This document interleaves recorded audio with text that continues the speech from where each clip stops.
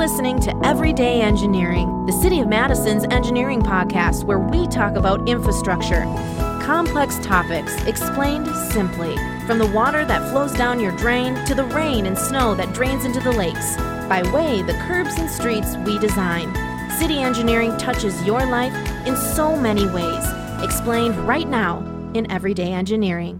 Thank you, everyone, for listening in with us today here on Everyday Engineering, a podcast where we're taking on topics that impact you directly, the listener, from an infrastructure standpoint. And today, we are talking basements. My name is Hannah Mohelnitzky, Public Information Officer for the City of Madison Engineering Division, your host on this podcast. So, a lot of you may currently have a bare concrete basement, unfinished, or even filled with boxes and junk, filled with off-season everything in there.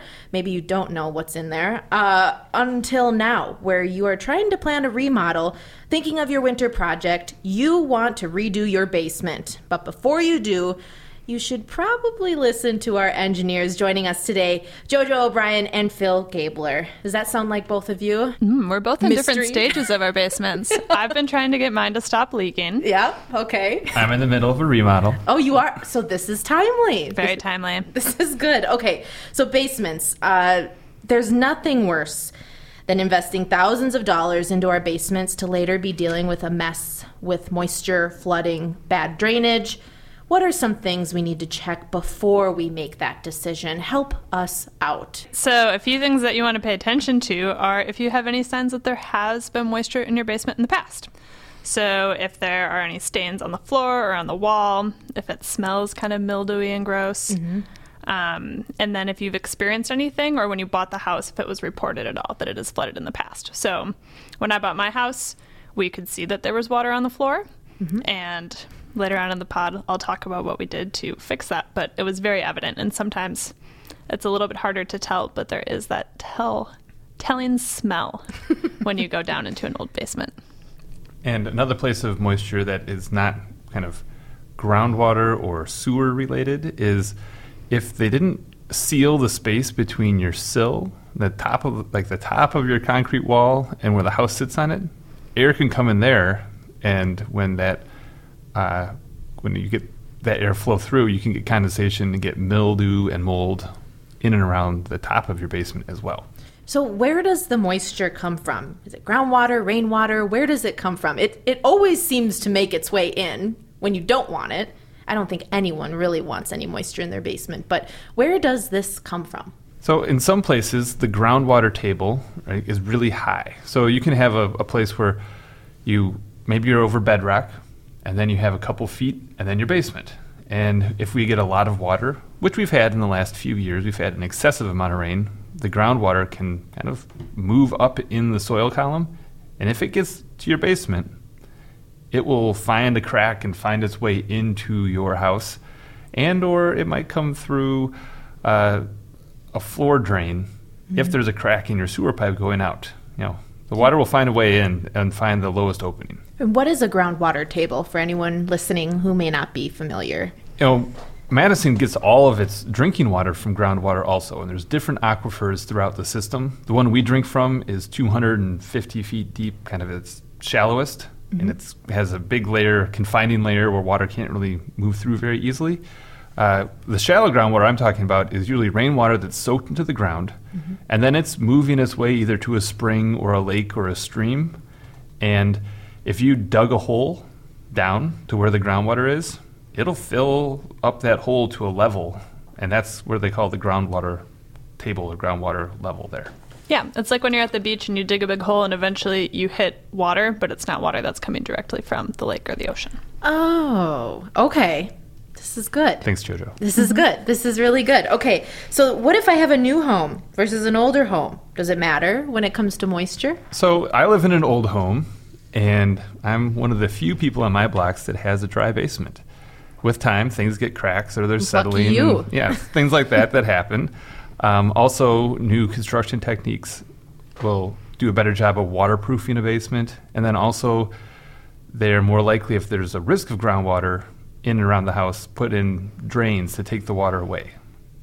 However, whether you're in a new home or an old home, how well you keep up everything around your house does impact another type of basement flooding that we haven't talked about, which is rainwater or snow melt. So if you aren't removing the snow that sits alongside your house or a bunch of other pieces on the outside of your house, if they're not well maintained, those things can cause basement flooding as well. So even if you have a newer home, those are still things that you need to be looking into. I learned that the other day also when, learning from our engineers in our division.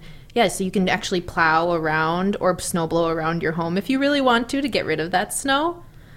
That's an idea, everyone listening to this podcast. Okay, let's talk gutters and downspouts. These are really important and easy things that people can kind of look for. So what are they for anyone who doesn't know, and how does it factor into keeping your basement dry?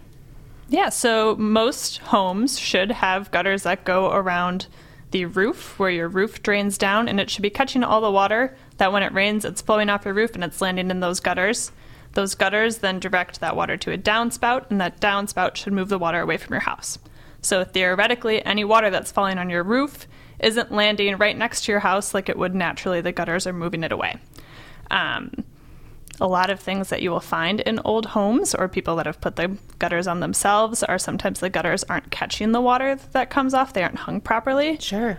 Or you have trees nearby and they fill up the gutters very quickly with leaves and seeds and other things, and you actually have little trees and such growing out of your gutters, and they aren't able to convey that water down to the downspout and away from your house. So one of the easiest things to look for is if you can notably see debris in your gutters, or while it's raining, if your gutters are overtopping, that generally means that they're clogged.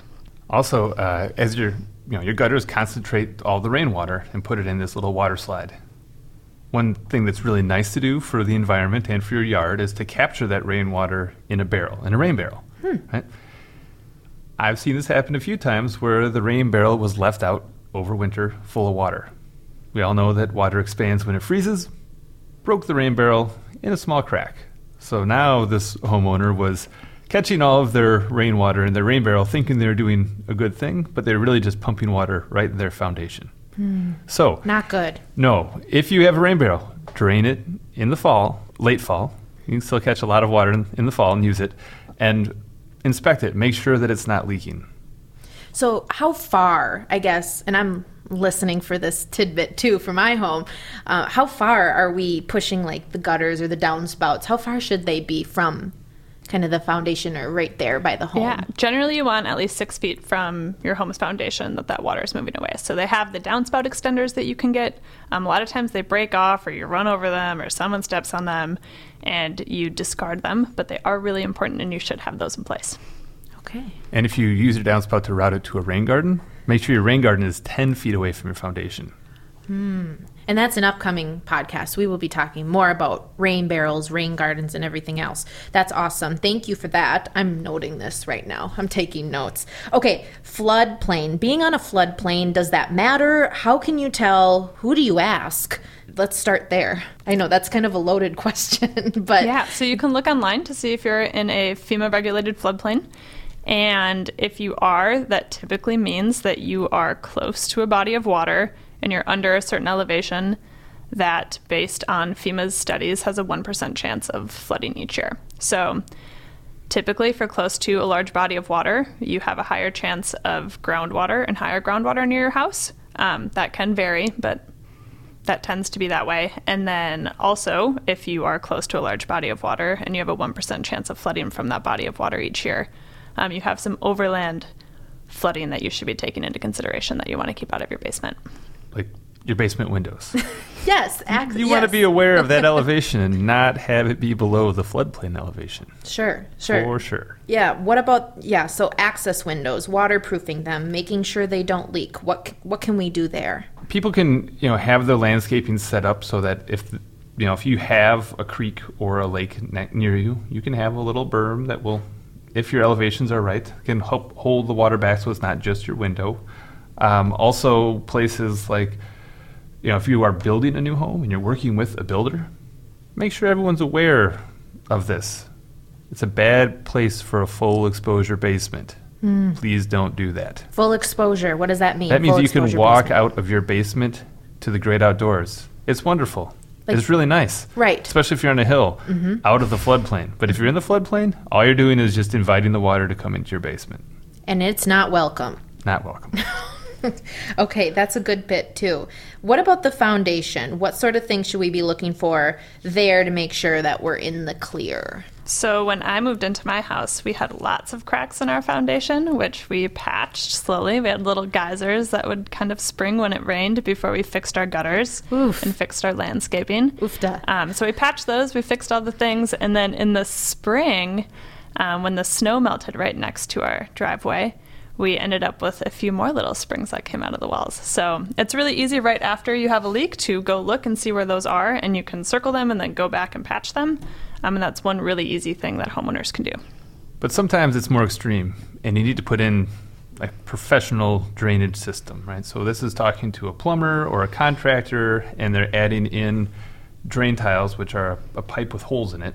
They take all of that groundwater up against your house and bring it to a point where a pump can pump it out into, down the hill, out of your yard, away from your foundation. Yeah, so what about sump pumps? What are they, if people aren't familiar with them? And how can they help? And kind of work our way into backwater valves as well. But let's start with sump pumps. So a sump pump is just it's a small little pump you can have in your house that runs off of your regular plug-in electricity or a backup battery pack. And it has a float on it. And when that float is triggered, because the water is deep enough, it turns on and it pumps the water somewhere. If you're looking at Madison, that's oftentimes just into your yard, away from your house. And that's usually enough. It just has a small amount of groundwater that just needs to get away from the foundation and have a chance for that groundwater level to drop back down. A sump pump's really, really important in places if you might have risk of surface flooding. Because if you put up sandbags even to hold that water outside back, no sandbag is 100% protection. Sure. You have to. The goal is to slow down the water so your sump pump can keep up. So you can go out and buy a sump pump, but some homes already have backwater valves and some do not. So let's talk that. Before we go there, one more thing on the sump pumps. Oh, okay. Please be my guest. So on the isthmus or Sure. in places where you're next to a lake, you may have your basement foundation that's low enough that you would be at the water level of the lake that you're next to. And depending on the soils around you, your house might be right above the groundwater level because of the lake. Now, if your lake is supplying the groundwater, you're not going to pump your way out of that. So you have to make sure your sump pump float is set at a level so you're not just trying to pump down the lake, because that's a battle you're not going to win. Sure. This happened to my neighbor. His contractor put in the sump pump float way too low, had to come back and make a modification. His basement's still dry, and now it runs only after a storm for about a half hour, whereas before it was running all day, every day. Sure. We'll have to revisit backwater valves because I really want to get to some of the last few things that people can do, because we want this podcast to be a resource for people. So easy things that anyone listening can do to make sure that their basement doesn't leak, doesn't have moisture, just easy things that they can do or look into as we wrap up. Yeah, so I think some of the first things that you can do is make sure that you're cleaning your gutters regularly, and to make sure that your yard is gridded to drain away from your house. That's something that can be kind of hard to see if you're not really looking carefully for it, but just adding a little bit of fill closer to your house and making sure that that water is moving away is a super easy thing that you can do that doesn't take a lot of investment. Other things that you can do is make sure that you're not piling snow up against your house so you don't have spring flooding when that snow melts. Understanding where the water goes on your property, whether or not you're having issues. As soon as you do a new landscaping project or want to try something new in the backyard, you don't want to stop where the water is flowing through and cause it to back up and flood into your basement. And then working with your neighbors, if you are having flooding issues, they might be as well, and you want to make sure that you're not moving that water onto their property. Also, every basement's going to get a little bit of moisture in it. A dehumidifier goes a long way to preventing that mold. So just have that running. There's ones that have a little catch basin in the bottom. You dump it out into your sink every 2 days. Or there's some that are a little more robust that have a hose that connects into your floor drain. One other thing is with the backflow preventers, having a backflow preventer installed by a plumber can help the sanitary backups. And then also, if you don't have one of those in your older house, you can have kind of emergency protection where you would put rubber and a sandbag over the low openings in your floor to prevent any sewage that could back up. That'd only be an extreme event and something you have to be careful when you do, but can help you. Yeah, lots of good resources that we want to help anyone listening here. I'm definitely taking notes. This is all good information. Thank you both for being here. This was such a good opportunity for us to share some resources that really any of us can do, double check, and make sure that our basements stay dry. And good luck to both of you. Thank you. Yeah, Jojo's working on her basement, and so is Phil. So good luck to both of you too. Thanks for being here. So these resources are posted on the Engineering Division's website under the Stormwater section. And again, anyone listening, if you have more questions about this topic or anything else you'd like us to chat about, feel free to call us in engineering. The number is on our city website, or even more importantly, click over to our City of Madison Engineering Facebook page. We're here for you as a resource every day in engineering.